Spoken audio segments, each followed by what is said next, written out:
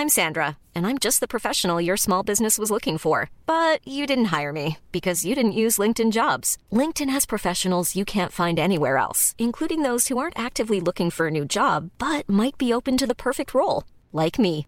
In a given month, over 70% of LinkedIn users don't visit other leading job sites. So if you're not looking on LinkedIn, you'll miss out on great candidates like Sandra. Start hiring professionals like a professional. Post your free job on linkedin.com/people today.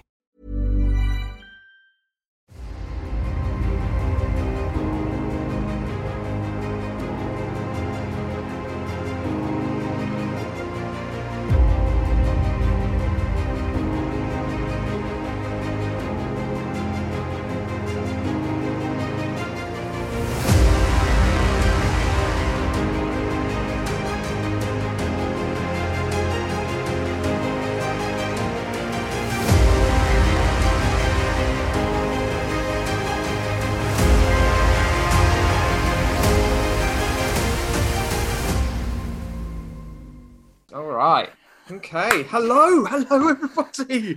Oh, welcome to this very, very special edition of Don't Be a Hero podcast. This is our first highlights episode of Phase 1. This is the first time we've spiced it up, and I am hella excited, Matt. Oh, I'm so thrilled. Honestly, we're just going to go through today the experience we've had with every episode, with every film. We're going to also later on, after this kind of clip, we're going to go through a cycle of the best bits or the most funniest or entertaining moments that myself and Forrest thought through the first 6 episodes of Phase 1. But mate, what a journey it's been so far, you know? It has been an absolute hoot. Yep. Obviously, we're recording all of these as of 2022. So there's been loads of films, and I would say overall, Marvel they've really changed direction with how they create their films. I don't know about you, Matt, but Phase 1, if you look at it overall, it's like a completely different beast. It's very and because we're looking at the very first films of a universe, so that universe hasn't been created yet. No, it's in baby form. It's in little tiny form. Marvel baby. Yeah, that's so true. So it's like, Christ, we've had a lot of setup, a hell of a lot of setup. It's all the setup's been played in this phase, first phase. But I think what's been really lovely, actually, like you say, being in 2022 now, it's really close to a point where Kevin, good old K-Dog, is about to announce Phase 5, right? And which is maddening. And it does feel like right now the MCU's turning towards literally a different generation of MCU fans, a younger generation of MCU fans, and there might be even sort of resetting that cycle. So it's been really nice to go back to the beginning, to go through that kind of, mate, it's been like super nostalgic for me, like going through, especially when we went through the first Iron Man and then going through the way through to the first Avengers. Like, it's been a real nostalgic kind of element to me where I've been going, oh my God, I literally remember what I was doing, where I was watching that movie, how I was feeling. And in my youth was kind of reflected, actually, when I was kind of watching these. And I was like, oh, you know what? As awesome as this is, I wonder how this will be for younger audiences watching Phase 1. What are you drinking, mate? And they were saying, did you hear that? Did you hear that? That was nice. I've got the orange Lucozade. Oh, lovely. That's nice. I've also got an orange drink, but it isn't Lucozade. It's really weird. It's called a Vit Hit. This is one of those drinks that tells you through its marketing that it's healthy, but underneath it all, I don't know how healthy this is. Scratch away the surface, and that's got more sugar than my Lucozade orange. But it's orange, mango, and passion fruit. It's got matcha tea and amino acids in it. Oh, mate. If I can be honest, Matt, you're looking radiant already, mate. Oh, thank you, mate. But yes, this is the thing. Like, the whole reason we started this podcast is so we can deep dive into these movies, but also what I'm beginning to not just realize, but just hark back to how genuinely quite special for cinema this is as a whole, to have a storyline that is kind of threaded through countless movies, that now even Disney Plus TV shows as well. We've got this whole story arc, this whole universe that's not been explored or created in a way like this before, since maybe even Star Wars. Like Star Wars was self-contained to trilogies, right? But with this 20 plus movies of talking about the same characters with the same actors playing these characters as well. Okay, favourite film of Phase 1? Oh, you're going straight into it. Well, it's definitely not Incredible Hulk. It's definitely not that. Do you know what I've got to say? It's most likely the Avengers. It's a toss-up between Captain America: First Avenger or the Avengers, but I'm probably leaning towards the First Avengers. Captain America, really? Top 2? Yeah, I think it was just a really good story. Ooh, all right, interesting. Yeah, a really good story. Like this is the thing. Iron Man is really, really good, and it is a brilliant movie. In terms of a superhero movie, it does absolutely everything. Okay, so it is definitely up there. Iron Man 2, it's good. Again, we were talking about the villain situation. There were some gripes in there that kind of ruined it for me. The whole kind of Incredible Hulk, we don't need to even mention that, but we know how problematic that movie is. But like Thor, it was too, again, for me, I am of the Taika Waititi editions of Thor, so this kind of Shakespearean element didn't really kind of resonate with me. So I think Captain America, and the Avengers, maybe the Avengers is my favorite one out of Phase 1. Nice. What about yours, mate? I think I'm gonna have to be controversial and go for Thor. I'm afraid, mate. Really? I think I like Thor. I think there's setup there. There's setup for the rest of the films. There is introduces a new element to the phase. Everything's been planet Earth, and then we get taken out of that in a new element. I really liked the Lord of the Rings inspired introduction prologue that you detested. Detested is a bit harsh, but yeah, pretty much.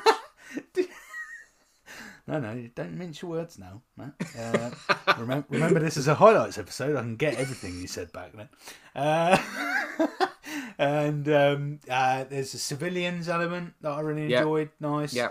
And I did love Loki in that. I think at the time I mentioned about how introduction of Loki was a little bit, they showed him off to be they showed that he was going to backstab Thor far too early, and they made it far too obvious. But him as an introduction, I love the character of Loki, and I think his introduction was great.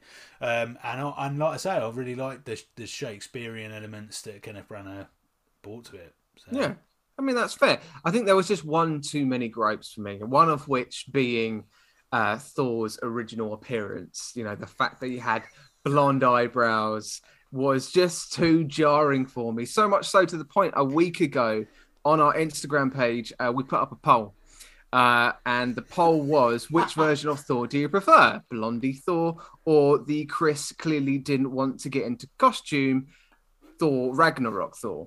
And you know what? I'm quite surprised how close the percentages are. I don't know if you've recently seen them, but I will reveal them now. Okay, so thank you for anybody that's interacted in this poll on Instagram and put your votes in.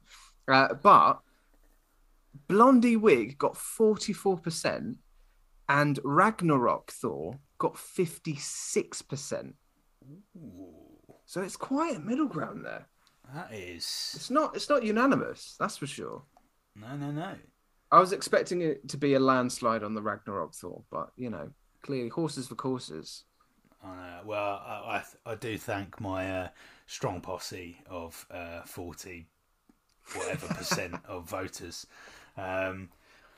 Also, the voters who didn't give a toss.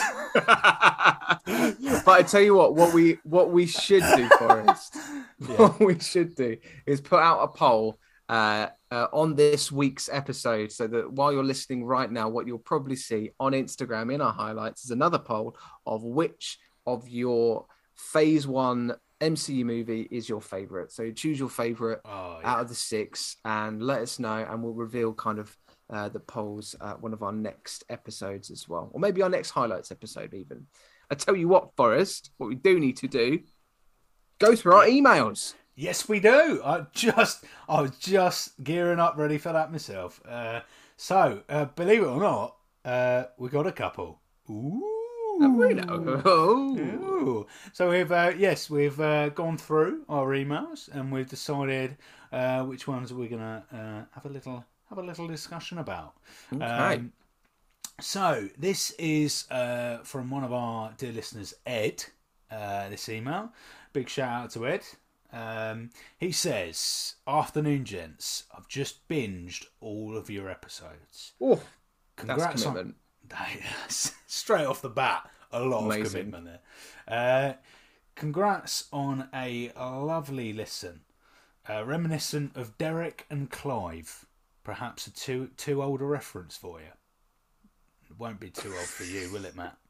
I'm sure you remember sitting. Yeah, Derek and Clive. You don't know who they are? Do I know Derek and Clive? Mate, I am.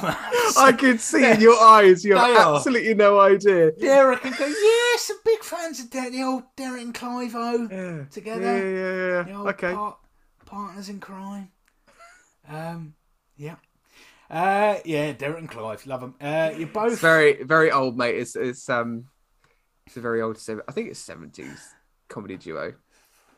Wow, sticking into your childhood there, mate. You're both charming with your enthusiasm for the MCU and the irritations you both find within the films. Also love how through the excitement you get character names wrong.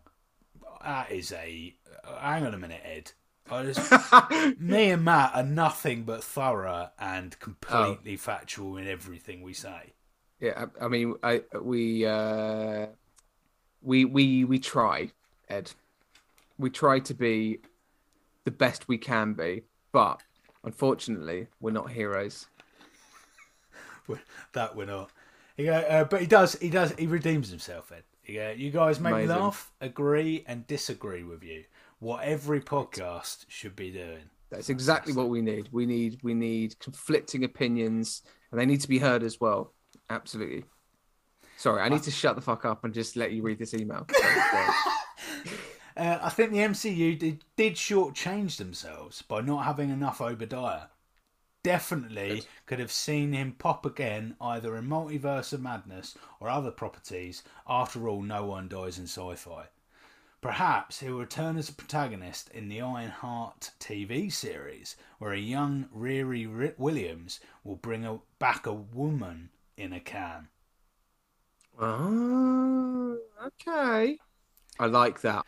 An Incredible Hulk had its issues, but not my least favourite of the bunch. It suffers from a poor second act and usual trope that the MCU still finds itself in sometimes by having a villain with exactly the same powers as the hero. See Iron Man, Iron Man 2, Ant-Man, Black Panther, The Winter Soldier, Doctor Strange, and so on. Really looking forward to hearing your takes on Avengers Assemble, my second favourite MCU film, and would love to be a guest sometime in the future if you ever wanted a third nut to get their geek on with you. Thanks to the podcast. Amazing. He says, don't stop creating. Oh, do you know what, Ed? That is the perfect first email. That is literally, if there's a template, people, dear listeners, if there is a template that you need to use in terms of sending an email, that's exactly it. Ed, you smashed that. Thank you so much. 3 paragraphs of compliments, one little snidey remark, and some lovely contributions to their opinions. You see what brings us up, brings us down, finds the middle ground. We're still humble. I like it.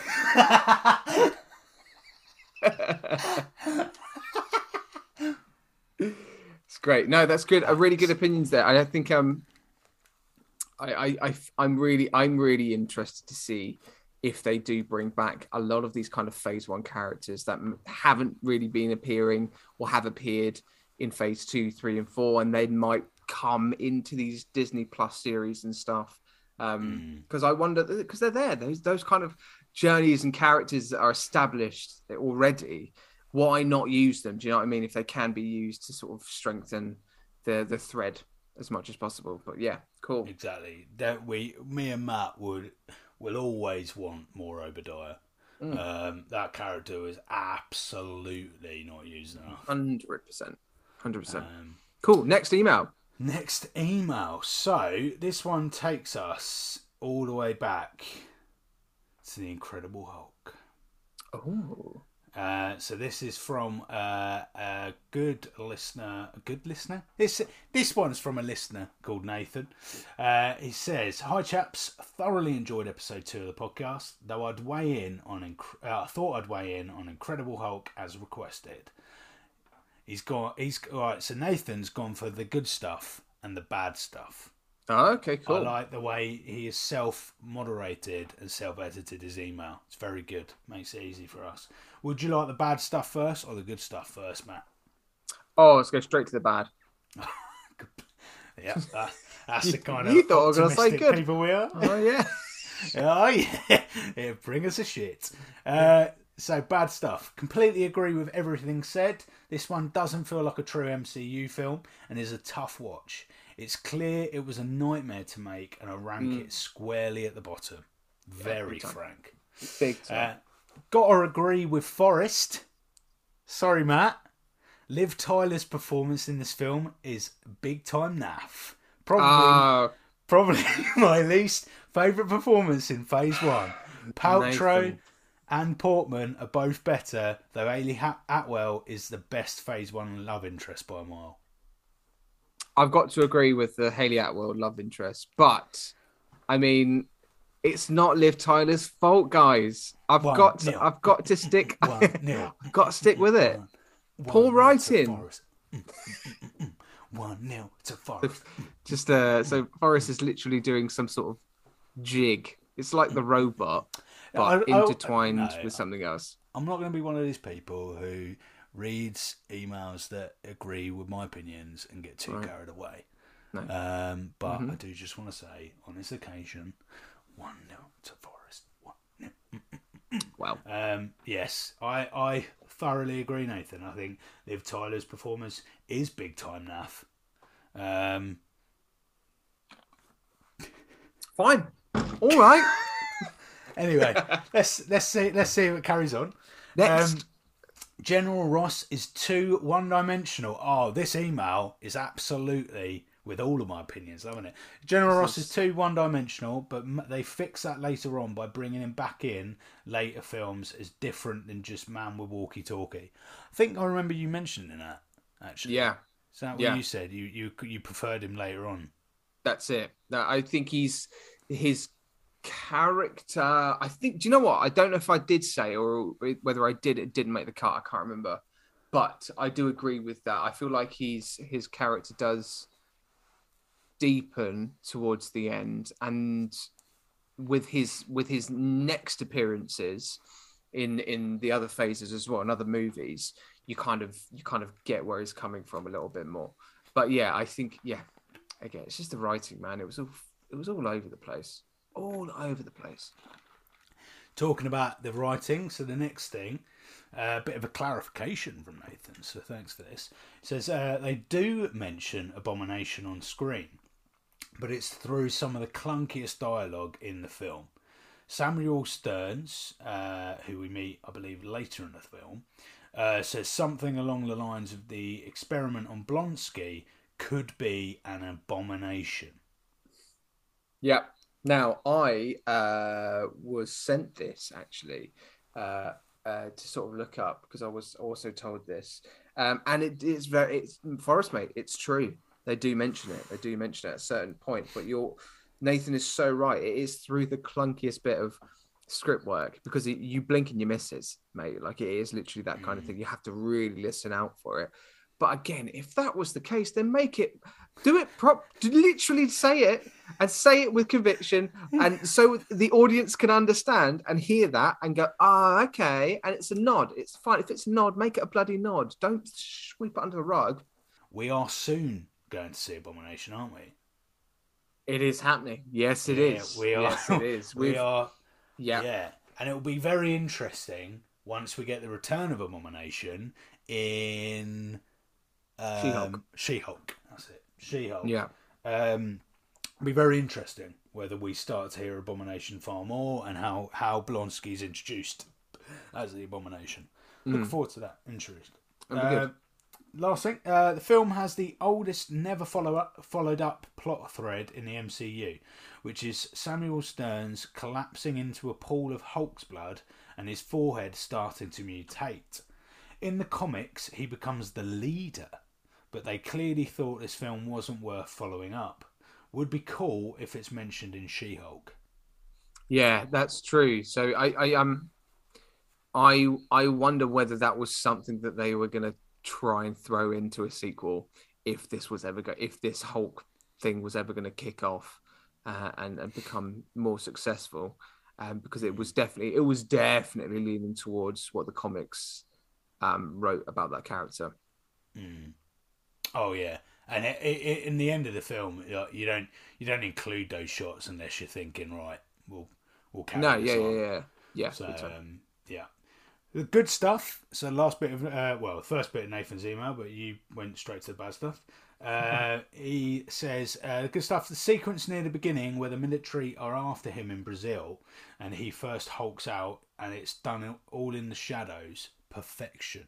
Nathan. Oh yeah, and do you know what? I agree. It is actually quite cool. Yeah. Robert Downey Jr. The good stuff. He appears in like 2 minutes. It is an incredible last scene, though. Little. It's a good link. Good link. Pizza eating college student that is glimpsed when they first meet Mr. Blue is the same actor as Mr. Harrington, Spidey's teacher in his 3 solo films. Pure fluke, but they've canonised it's the same guy, and I enjoy this. Yes, I didn't know they canonised that.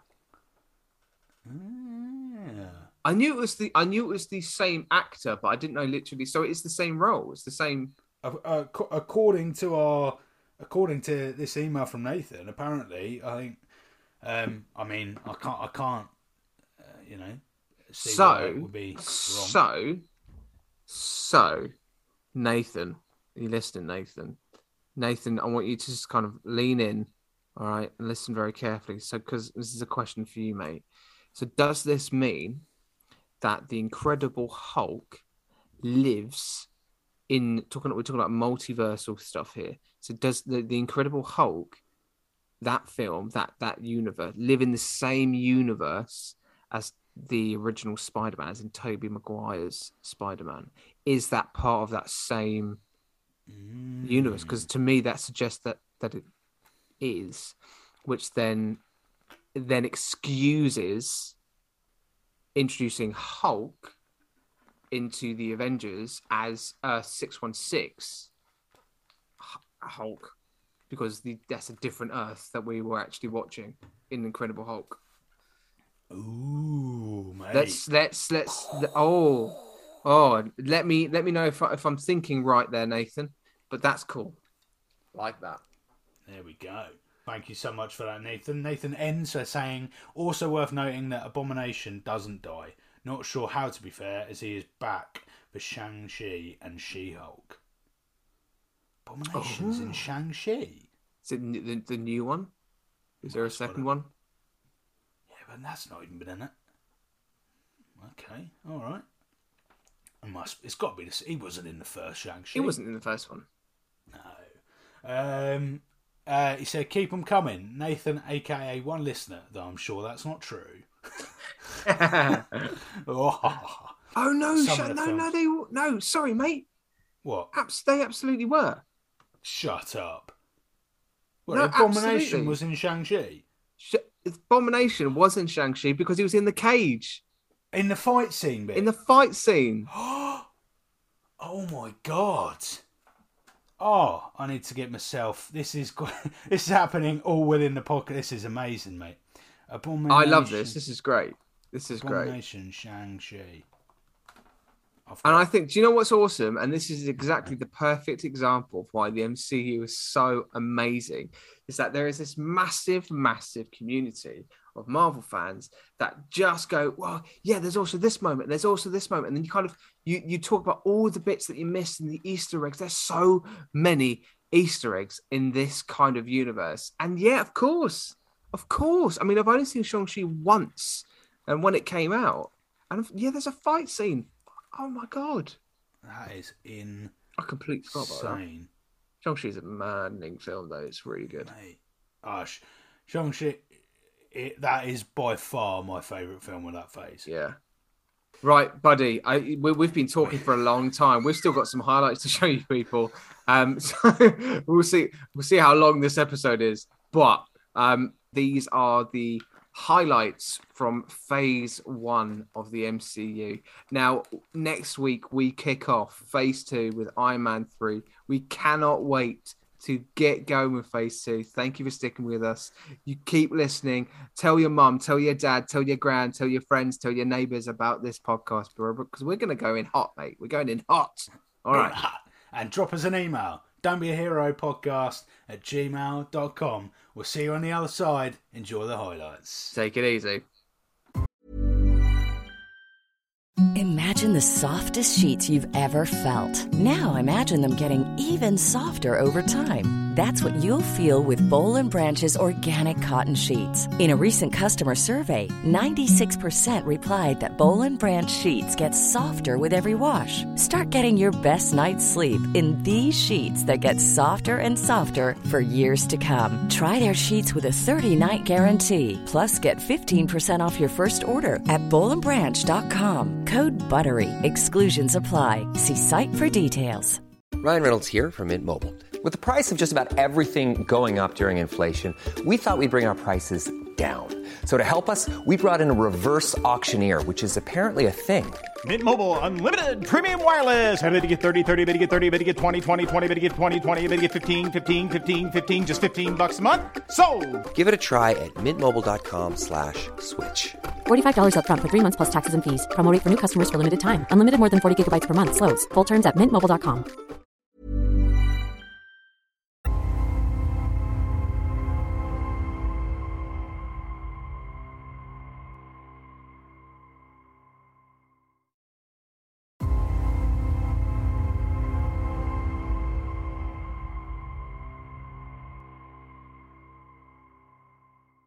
Okay. Movie.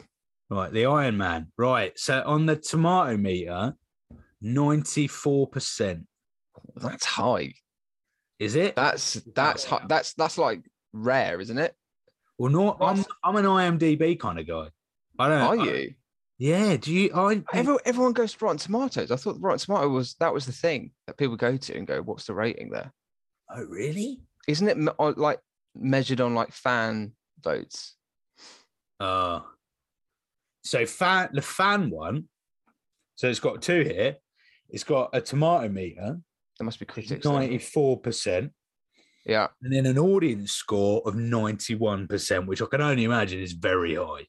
That's still very, very high, isn't it? That if anything, that'd be more high, because that's, within that, you're going to have some idiots who've just gone, well, I think 20%. Absolute shit. DC purists. Right. Yeah. Oh, Batman, bloody Dark Knight is much better than this shit. No, I just want to watch, a man wearing a silly little cape and, talking about, getting a Joker and singing it. You hate his voice, don't you? We recently went and watched the new Batman movie with Robert Pattinson. I never thought in my life I'd ever say that, but Robert Pattinson playing in that role, equally a good film. But you were really pissed off by his voice, weren't you? Absolutely. Well, but it wasn't even the depth of it's whispering. Do not be. You're outside with no one around. There's no reason. Yeah, Batman. We need to. Batman. We gotta find out who did this the fuck? No one's there. Just open your mouth. Oh my God. Oh, that is a whole can of whoop ass you've just opened there, Matt. I am so entertained by your pure hatred for Batman's voice. I got a question, right? Yeah. If you were Tony Stark, right?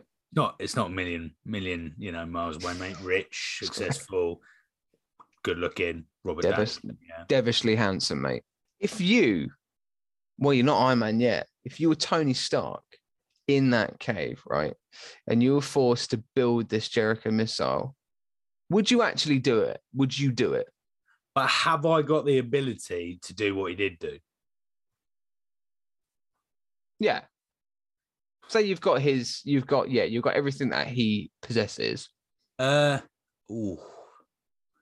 I make the missile? Would you? But like taking the hero element out of it, you're being threatened by terrorists, right? Oh yeah, and this is going to lean quite quickly into probably my most puzzled during the entire film. But to answer your question quickly before I do so, I absolutely you're going to make the bomb, aren't you? You are 100% terrified, mate. It's poopy pants time. You're going to make that bomb, and you're going to say, "Can I please leave now?" And you're probably not going to leave in one piece, but you'll do everything you can to do that, right? Absolutely, and that's okay. And I just want the one listener that is listening, to know that that's okay. Yeah. If you are cornered by terrorists in a cave and don't being told, exactly. Don't be an idiot. Don't be an idiot. Don't be a fucking hero. Christ alive. What? Could you imagine? Well, this movie's got nothing to do with heroes. I mean, come on. I think the world would forgive you if it caused, nuclear fallout. Just get out of there, mate. Just do what you're asked to do, for God's sake. Why would they have CCTV? I don't in a cave like that. Who else are they bringing in that they're going, do you know what? We need to keep bloody good eye on them. How are they getting the CCTV? Just so many questions about, and that honestly spoiled at least 5 minutes of the movie for me. I'd like to think that you would do a better job than Jon Favreau, mate. Oh, I mean, out of all of the things in the film that could make you think that's not realistic, obvious. I'm not going, fuck me, was there, how did he make a suit that he could fly in? I'm just going, the CCTV bit really took it away from me. I mean, he's putting a leg on. You're sat there in the cinema and you're like, oh, I'm out. I'm out. I was so for this film. CCTV in a cave. No, not buying it. In a cave. Where's the signal coming from? Where's the signal coming from in the cave? Oh, yeah, bloody good Wi-Fi down here. I can see just what's going on. I'm going to go with my first gripe on the movie. First gripe. And unfortunately, this gripe kind of continues all the way through to Endgame. Long gripe. Well, it's Gwyneth Paltrow. Oh, really? I think I don't know if this is controversial or not, but I'm just going to flip and say it. I don't think she's very good. Oh, I think she's charmless. I think it's 2D. I don't think her character really develops until Infinity War, maybe. And by that time, for me, it's too late, mate. You had 3 Iron Man movies. And the other thing is, in her press tours, she doesn't watch the movies. She didn't even know who Tom Holland was when she did a press conference tours with it. She didn't even know she was in the Spider-Man movie. She just thought she was just doing some other Marvel movie. She didn't know she was filming for Spider-Man Homecoming. Right? I don't know. I might be biased. I would also... it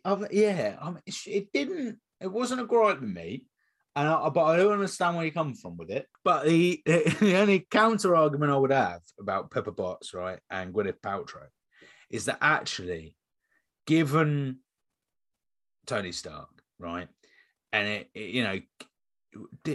is it that he had to be so out there, right, and so wild and so bachelor-esque, right, that actually they needed to find an actress and they needed a character of Pepper Potts that was very centered, that not too out there, you can't detract away from Iron Man. That's where the central focus needed to be, right? It's a big film, and because we've not even got, may I add, to my favorite person in the film, Obadiah.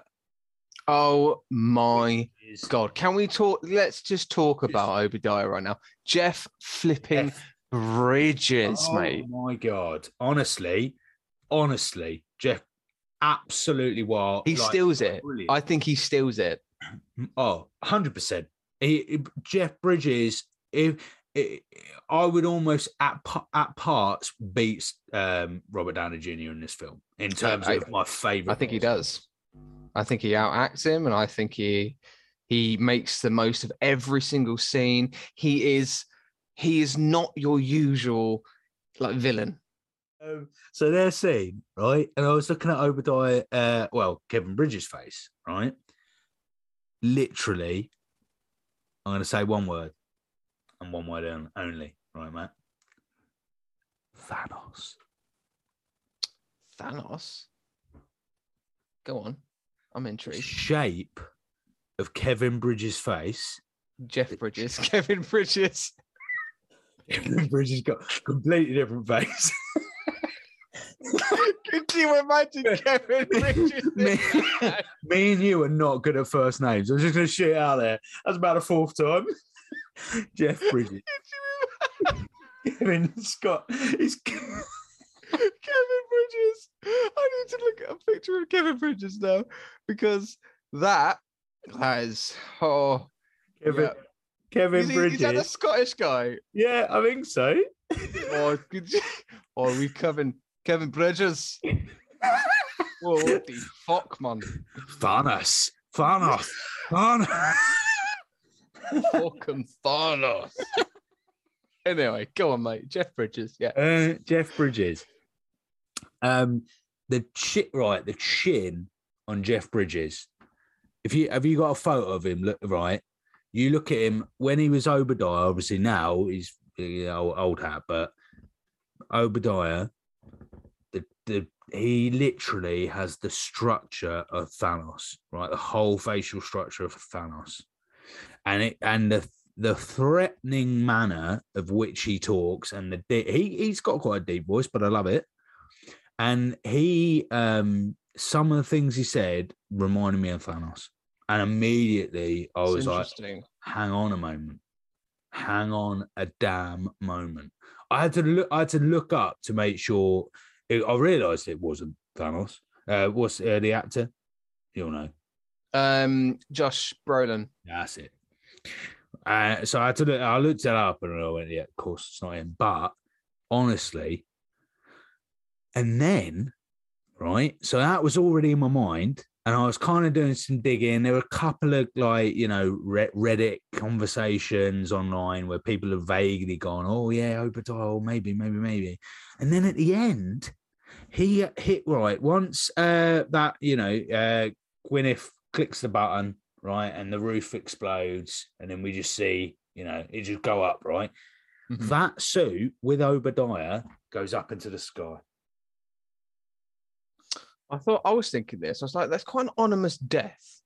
You don't really see him dead. And where's the first place we see Thanos? You think? Right. Are you saying, mate, that Obadiah transforms into the celestial Thanos? I'm saying, right, and this my good old friend on Reddit, somewhere deep in the deep dark depths of Reddit, said that Thanos, it was all about alternate universes, right? And when he clicks his fingers as an alternate, and it jumping about here, who's to say that one of those isn't Obadiah, becomes Thanos? That's a what if episode, mate. That is, if ever I've heard one, that is a what if episode. Could you imagine Jeff Bridges as Thanos? Because I damn can. 100%. 100%. Though I have to admit, Josh Brolin was pretty fucking good. He's fantastic. I'm just going to leave that there. That's pretty outstanding. I do, and this is the thing. I think the reason why we're putting Jeff Bridges over so much is that he is that good, and he was that good in the film. And I think we need to see more of what happened. If that is his death, fine. If in this linear universe that we are currently in the MCU, I know right now the multiverse is being opened up for us, which is not confusing at all, but we're loving it. But equally, if this is the universe that we're living in, then can we just see the moments between Howard Stark's death and Obadiah taking over and putting a young Tony Stark under his wing, and seeing Tony Stark go through this bachelor life and being ridiculously clever and coming up with these ideas, just getting a glimpse of the Iron Man before, everything that's happened, and then just seeing Obadiah as well, kind of this kind of evil, kind of like Game of Thrones-esque, power. He wants the throne, right? He wants the throne to Stark Industries. I just feel like there's legs in that, and I feel like that's something that, for me, as much as I flipping love this movie, that was the one thing I was like, I just wish there was more of that. Why is Bruce Banner doing this? This seems like a stressful environment. If he's trying to sort of be all calm and kosher, and he's learning about jiu-jitsu, and there's those shots of him trying to, learn about his breath and his breathing and all those kind of things, sort of meditative kind of like techniques he's trying to learn while he's there. I get that. Okay, that's fine. But he's working in a stressful environment, mate. Cut that out for starters, dude. What? Work in a cafe. You've not started yourself right there. But then again, the only thing I would agree, if he worked in a cafe, public facing. He has got himself into a scenario where he's working, in the least public place. He's smart. Be an accountant then. I mean, to be honest, he probably wasn't thinking like, I don't know. It's how long are we in? He's been there for 200 days, isn't he? So he's been there for less than a year.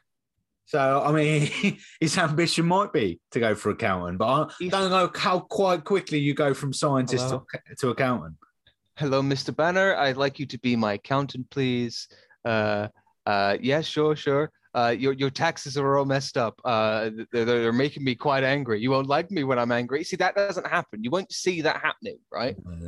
You don't see accountants getting angry, really. Why isn't he a masseuse? That's relaxing. Oh yeah.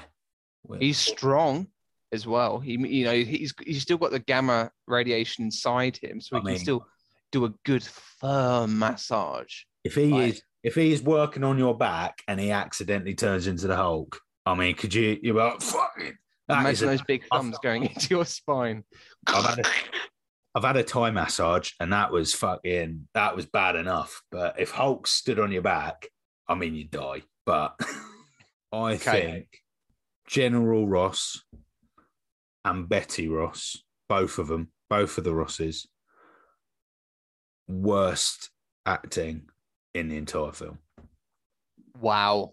Really? Honestly, William Hurt, absolutely like ludicrous caricature. Really? Too much of it just from moment. The whole reason I loved Obadiah was you had light and shade, and you could see this guy had the persona, he had the public, like it. And I know I know he's playing a general, and I know that's different. It's a completely different world, but oh my God, it's just it's just the guy would have another persona, whether that's in the army or outside of it, with his daughter, with like the whole time. It's just the same character throughout, right? But even at the end, when we try and see a little bit of humanity from him, I just don't think there was enough humanity put into that character. But is that just the writing of the film? Because I would say I'm gonna disagree with you there. Okay, because I think it is the writing. Thunderbolt Ross and Betty Ross, I think are the two best characters in the movie from my point of view. Betty. Now, I think the performances you're hating out of Liv Tyler. Now, I'm a bit biased. I am a Liv Tyler fan. All right. Gwyneth Paltrow can get in the bin, but Liv Tyler can stay on the top shelf in terms of biggest fans over here. All right. Lord of the Rings, all that, right? Aerosmith. Oh, Liv Tyler and Lord of the Rings. Great. I can get on board with Liv Tyler. But in this film, Liv Tyler has about as much charisma. I got a question then for you, mate. I got a question. Okay, before you talk about her charisma and slate her charisma, right? If we got the introduction, in terms of the origin and setup of the movie in half an hour, like we spoke about, would you enjoy the character and her performance more? Potentially. I feel with her, it's not the story, it was the acting. It was I don't feel like she'd given herself parameters of a character enough. This is the thing. She we're disagreeing here, right? I say this with love, mate, but this is the writing because she is playing the emotional states of where her character should be, right? She loves this guy. He went and exiled himself, right? And she got pushed away from him and she's still in love with him. And then all of a sudden he comes back. And obviously there's this scene where Phil Dunphy's in it. Phil Dunphy. Well, we're going to get to Phil Dunphy. And she sees Bruce over his shoulder and sort of rushes out. She's all kind of caught up in the moment and emotional, and she sees them again. And you just feel that tension and that hurt. That emotion is there because that's where it should be for the character. But it's not explained at all or justified in the film because the origin and the backstory of which we got in a minute and a half in the opening credits isn't enough for the audience to get and to understand and to invest in. So I think it's the right. I know it's the writing because Liv Tyler, bless her cotton socks, really went for it. I think in the role as best as she probably could, knowing how troublesome the script was. If you're in an Iron Man movie, if you're in an Iron Man suit, you're gonna feel cool. How would you feel if you were inside an Iron Man suit? I'd feel hot, probably. I'll be just a bit hot, bit sweat, bit clammy. I mean, could I get just a tissue, please? Yeah, just wipe away. Yeah, lovely. But no, you'd feel absolutely. I just got thoughts of you getting in it. That first person kind of view where it's all dark, he's got the screen, he's got a light on his face and all the stuff's around him and Jarvis, and your face might be pressed right up against the camera, and Jarvis just like, "Are you okay, son?" You're like, "Oh, mate, I can't even fit. What's going on in here? What's going on?" Is that thought with you? Oh god. Oh mate, I gotta get you in an Iron Man suit now. I'm sorry, Matt. I've got to go. I absolutely think Gwyneth did a great job in this film, mate. And this is the moment where I'm going to say, and I really, Gwyneth, I really hope you're listening, Gwen, because I really do, and I want to say this to the bottom of my heart. I was wrong. I was wrong about you. So Gwen. Quickly. Gwen, what I saw in this movie was what I probably wanted to see in the first, but maybe there just wasn't enough running time for you. And I just want you, and that's not your fault. That's not on you, Gwen. Okay. I know you don't make those decisions. That's all K-Dog's, choice. So I just want to apologize to you. And it was a great performance. Gwen, could I just interject here and say that from the start, I thought you were incredible. I never second guessed, second thought your absolutely insane performance in the first film, and I thought this performance was just absolutely terrific. So I just want to, mate, it's an absolute sham what you said about him. Honestly, and I think this is it. when I watched it and I was like, okay, she is actually good. And they gave her much more screen time in this film, and they fleshed out her role so much more. And the relationship between Pepper Potts and Tony Stark is actually quite unconventional in blockbuster films in terms of a romantic story arc. Yeah. They play it really well, and they got to explore that a little bit more. And for that, I apologize. That's true. Right. If you had those whips, if you had that suit on, what would be the first thing you whip in half? What would you want to whip in half? Because it does look quite, when you see those videos of like somebody cutting sand, like a block of sand, and you're like, oh, that's really relaxing. That's why I like those cakes that are like objects. Yeah. So like you might have a mug that is a cake and then you cut it. Yeah. But like, if you had that to a larger extent, what would you want to chop in half? Out of all of the questions I thought you might ask me about this film, that has genuinely stumped me. What would I? What? I know. Have you got something? I think I do. Oh yeah, what's that? Mine would be a tank. Because something you feel like is naturally quite impenetrable, and I'd assume that could go through pretty much anything because it went through an F1 car, like sliced bread.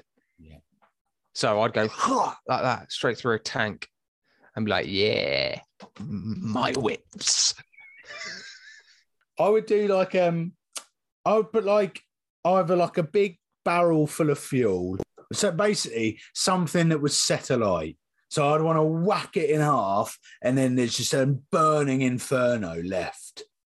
That would excite me. That's nice. That would excite. Maybe. Oh, do you know what? Right? You go to a petrol station. Yeah. And I would just use the whiplash. I'd go, above the roof. So you got all the filling up refueling stations, and you got that piece of roof above it, right? Just in case your car gets wet. No one wants a wet car or a wet fuel. And have your little roof, right, on the forecourt. I would just absolutely batter that in half. All of the petrol refueling stations explode. Cars go up in flames. I walk away like an absolute fucking mate. I like that. Yeah, that's good. And do you know what I'd do before? Quickly go into the garage shop, get a bag of Quavers, and I'd walk away. Get some Quavers. Sorry, I can hear random bangs in my room, in my house. Oh. Well, hopefully. I really hope it's really weird. Right, so where I record, it's just behind a conservatory, and sometimes you can sort of hear the tree sort of brush against the conservatory side, and I'm always cutting it down, I'm always cutting it back, trying to get it out of the way. But literally, I heard the loudest thud while you were talking there, and I was like, "Oh shit, my youngest is awake, all right?" Because it's like 20 to 9 in the evening, and I'm the only parent in the house. Ooh. But it's not. I think it was just either a large cat. That's another thud. What the fuck? Sorry, mate. Sorry, I lost track there. Do you hear that barking? What the fuck is going on? I'm gonna have to check it out in a minute. Do you want to go and check it out now, mate? Yeah, I'm gonna go check it out. Is that right? This is got to say the spookiest start to a podcast. Isn't it? But there you go. It is a bit ominous. So shall I keep recording to see if anything happens? Yeah. This I might have to use this as evidence. You might actually. Yeah, actually. Yeah, that's true. Right, hang on. He has just absolutely pelted it across the background there, ladies and gents. Absolutely pelted it. Oh, he's come straight back. I think we're all right. Oh. Whatever it is, it's spooking out the dogs. So, I am good. Sorry, Matt. I've got to call you out there. Matt he just muted himself to do what could only be described as the biggest fucking burp I've ever seen in my life. It was so loud. we have this kind of setup with the Frost Giants being, okay, these are the bad people within this realm, and we get to the moment where Thor gets coronated or is to be coronated, and he has a big procession. He's coming down all heroic, loving life. Look at me, I'm Thor. Gets down on one knee, and then he kind of, there's this shot and where it's a close up and he just looks up at Odin. You can see him looking up, and we're kind of looking at Thor's reaction. And all I am distracted by is his blonde eyebrows. The worst fake eyebrows I've ever seen in my life. And yeah, and I was like, oh, he's not as good looking as he should be in this movie. I was like, which is a shame. Okay. I just look, all right. That's one take. My admiration and man crush that I have for Chris Hemsworth was not fulfilled, was satisfied in this movie. That's all I'm saying. Fucking hell. I know you said that you might be looking too in depth in this film, but that is just, that's taking the fucking piss, that is, mate. Prior to that, we got to do a Stan Lee tribute. Can't yes, jump we ahead do. Thank you very much. So well Stan Lee, there was a group of I don't know what you describe them as, thugs or just opportunists who are trying to get basically trying to get Thor's hammer, aren't they? They're trying to take it away. They realise that it's very strong. You can't possibly take it. And Stan Lee is in the car. And he's trying to drag the hammer using the force of his car. And he says, "Did it work?" And he looks at the back of his car, very happy, very excited with himself. And he went, "Did it work?" Hey! Love him. Oh, bless him. Bless him. Love him. He's not dead, see? As in the character Stan Lee. Stan Lee is dead, unfortunately. Oh, what a way to bring that down. That went really dark really quickly. Sorry. Oh, Jesus. Gonna need a swig of me rum to get out of that. You know, in the synopsis, it was talking about Captain America. So Steve Rogers is a original physical form. Can we, before we start going into the movie in depth, I want us to sort of talk about that. What was that visual for you like? Now watching it back, now kind of things have kind of developed, I think, in terms of visual effects. So, I didn't mind it. However, there is one scene where he is sat in the back of the car next to Peggy, and it is absolutely ludicrous. It really upsets me a little bit.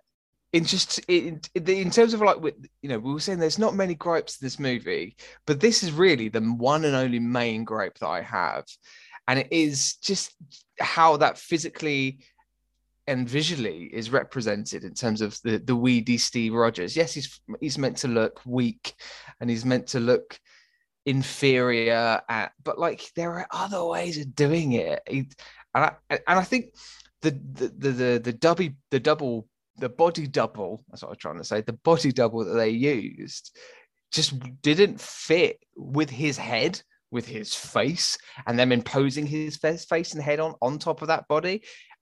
It was flipping through me, but still. Surely there must have been enough money there to literally just allow him to go on a massive diet, which caused him to be thin, and then go on a massive, personal trainer 6 months to bulk up. Like, literally cannot understand how that was not possible during the process. Well, let's be honest. So what we're doing here is we are already questioning Chris Evans' his commitment to the character. Because let's be honest, if this was Christian Bale, oh yeah, he would have lost £100 and gained it back on for the role, wouldn't he? You know he would have done that because he's done it in the past, right? He's done it in the past for other roles. But yeah, anyway, but let's get straight into it. Before we do, I'm doing a little bit of scratch beneath the surface, Matt. Did you know this film was first in discussion to be made in the late 90s? What? And in the early 2000s, Marvel were in discussion to create this film in roughly, don't quote me on this, about 2005. So my feeling is that Marvel actually wanted this one to be the opening film, thus making the chronology of the Marvel Universe make more sense. Whoa, that's huge. That's massive. Yeah. So is it we could have seen Howard Stark before we, even met Mr. Tony Stark? That's huge because, like, that if you kind of introduced the Captain American first, that would have changed the whole trajectory of how we probably perceive Iron Man as a character. Exactly. But yeah, they are. So they're on this kind of double date, and Steve Rogers isn't really feeling it. He kind of backs himself out of it. He's gone, look, he kind of walks away and he sees himself in a reflection of a soldier. You get those kind of things where you have a hole in the head and you put your head through it and you kind of see that. So he's in that sort of reflection and he's kind of like off kilter. He's just a bit too short for his head to fit through this reflection. And he's like, wow, this is the epitome of how I'm feeling right now. All he wants to do is enlist to do his bit. He wants to serve his country. Everybody else around him is. He's like, I have nothing other than this need to serve and protect, and he wants to do that. And his physicality, his health isn't allowing him to do that, which is a real shame. And I think actually it's an interesting start to a movie because you're like, well, in modern terms, you're like, well, there are other things to do. Yeah, and I think. But if you think back then, you can understand. Yeah, and I think by that point you're probably thinking, having enough people around you say, you know what, mate, maybe this isn't for you, mate. Just come on, mate. Let's have a look at other jobs here. Steve. What about going into being a masseuse? There's a guy in a many years' time called Bruce, the masseuse, who's going to be there to take on your reins. He's gonna need some serious pointers because he's got very, very thick thumbs. He could deal with your nimble fingers and your delicate ways.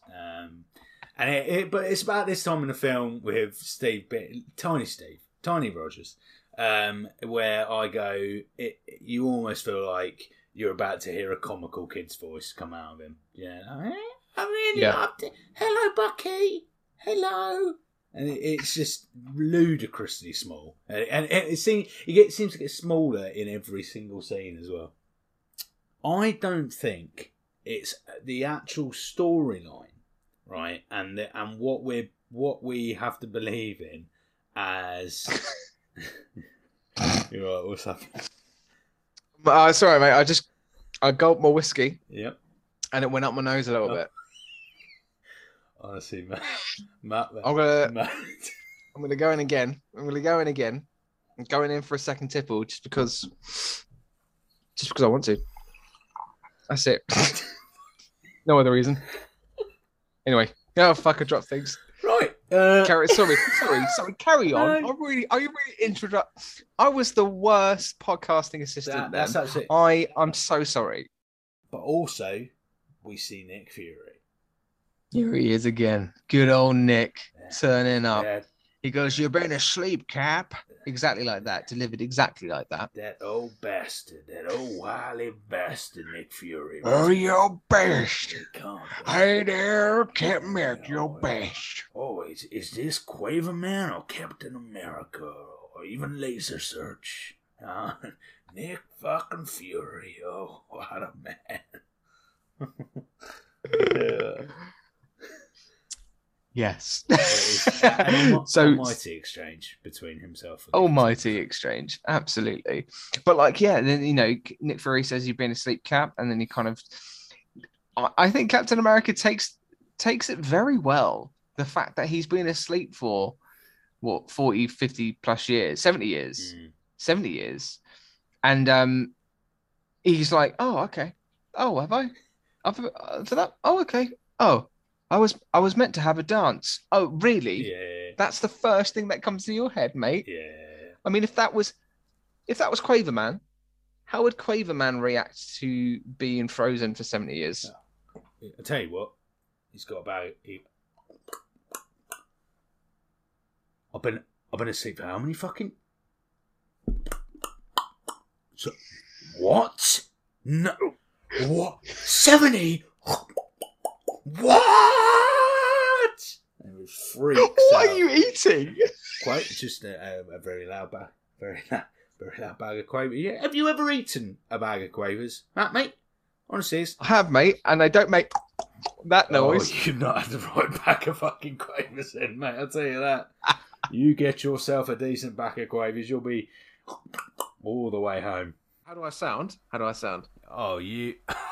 Matt, mate, you sound absolutely fantastic, mate. This is new territory. Got a brand new mic. I feel like I've leveled up. I feel like we've got to Avengers. We're at the final phase 1, and I've leveled up, mate. I've got a brand new mic. It's got a brand new microphone, and the only way I knew how to react to that was to try and go one better. Yes. So I am currently talking through what can only be described as the most ludicrously sized stand you've ever seen in your life. Which I got this stand for my birthday. I was like, oh yeah, quality, that's a great shout. Then I realised that the table that I do the podcast from isn't the type of table you can put a stand on because it goes all the way back. So it's too chunky. It's a chunky monkey of a table, right? So I've had to use the window ledge, which is right in the other part of the room.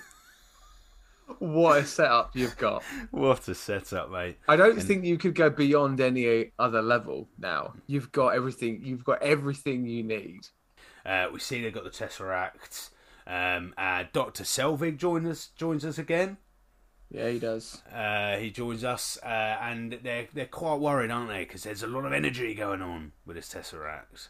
Lots of energy, lots of blue, lovely lights. Do you know what? This sounds really silly. I like the color of it. I just really like the color of the Tesseract. There's that really lovely sky blue, but then the way it kind of moves, you get the deep kind of blues in there and everything. I've always wanted to own like a replica version of that. Oh, that kind of lights, and I know there's got to be a few of those out there, but like I've always wanted to own a Tesseract in its complete size. Yeah. So this is Cap, isn't it? Captain America's bit. We have a bit of a flashback, don't we? I don't think it's needed personally, but we get the flashback. Up until the point that he is submerged in ice, and then he punches that. Boxing bag, and it flies out, which actually I think is a nod. Were you a fan of Buffy, by the way? Buffy the Vampire Slayer. Not an active fan. I saw a couple of episodes. I think it's a nod to a scene in Buffy the Vampire Slayer where they punch the I can't talk. Punching the boxing bag, and it flies out of the way. And I think it's because Joss Whedon directed Buffy the Vampire Slayer, as he did this movie as well. But yeah, we see Captain America have this moment with Nick Fury. We see him about going, look, I need you. Now's the time. Gives him the file. The file was about the Tesseract. And then Nick Fury, upon Captain America's exit, goes, "Is there anything we should know about this Tesseract?" He said, "Yep, you should have left it in the ice." Ooh, I was like, okay, all right, she's a bit angry about this. Okay. A little bit salty, a little bit of a salty reply. Chill out, Cap. And then we cut to Iron Man under the sea. Under the sea, Iron Man's doing Iron Man stuff under the sea. No, that was the tie-in I least expected from this episode. I didn't see that coming at all. There we go. But I think this scene, Matt, favourite scene of the film. Favourite scene of the film, I think. I love it. He walks in, all of the floor absorbs his armour as he's walking in. He sees Pepper Potts. You kind of re-establish that relationship again. She's so good. She's great. No, she's brilliant. Favorite character in the whole MCU.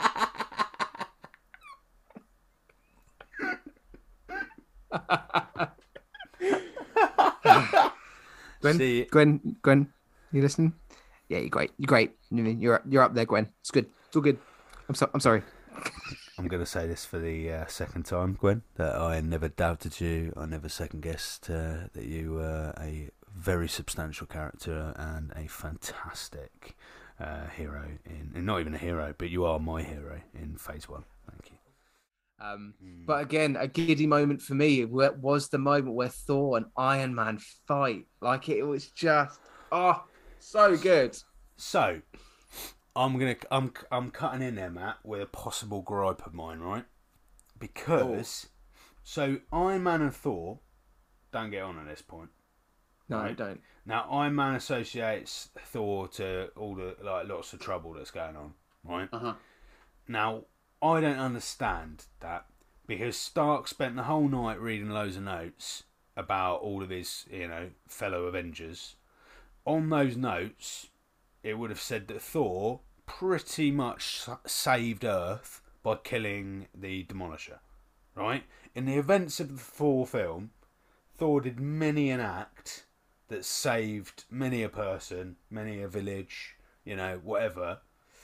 Now, so I don't really quite get the aggression from Iron Man to Thor at that point. I mean, who wouldn't want to have a fight with Thor? No? It's not the argument I thought you were going to take, but no. But seriously, who wouldn't want to take on Thor with the anticipation of potentially getting a little cuddle out of him? No, anyone? Just sort of like run in for a rugby tackle and then just don't let go. Just sort of hold on for a little bit, and just sort of squeeze into his waist a little bit, and then go. Maybe just squeeze and just sort of smell his cape, and then go. All right, yeah, you got me, God of Thunder. You got me. No, I've zero words, but that is no. Just me. No, and then my next thing would be: so you've decided to dye your eyebrows? Yeah, they're not blonde anymore. They all assemble back at the point where the portal is opened up. So basically, Dr. Selvig returns, and he is at the top of the Stark Tower. And we see that he is using the energy that Stark, from the element that Stark is using in the Stark Tower, to source and power up the Tesseract to open up the portal for the Chitauri, or the Enter the Chitauri.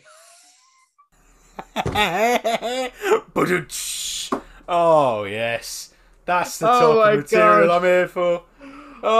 It's a good bit of business. It's a good bit of business. We'll see you in Phase 2. That is.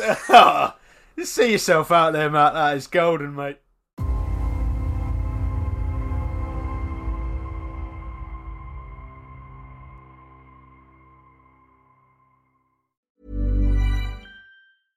Hey, it's Paige DeSorbo from Giggly Squad. High quality fashion without the price tag. Say hello to Quince. I'm snagging high-end essentials like cozy cashmere sweaters, sleek leather jackets, fine jewelry, and so much more. With Quince being 50 to 80% less than similar brands. And they partner with factories that prioritize safe, ethical, and responsible manufacturing. I love that. Luxury quality within reach. Go to quince.com/style to get free shipping and 365-day returns on your next order. Quince.com/style. Thank you for listening to another episode of Don't Be a Hero podcast. If you have any comments, feedback, or any thoughts, email us at don'tbeaheropodcast@gmail.com.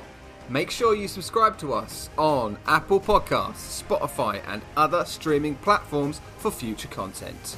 And to keep up to date on all things Don't Be a Hero, follow us on our Instagram or our TikTok at Don't Be a Hero Podcast. We'll see you there.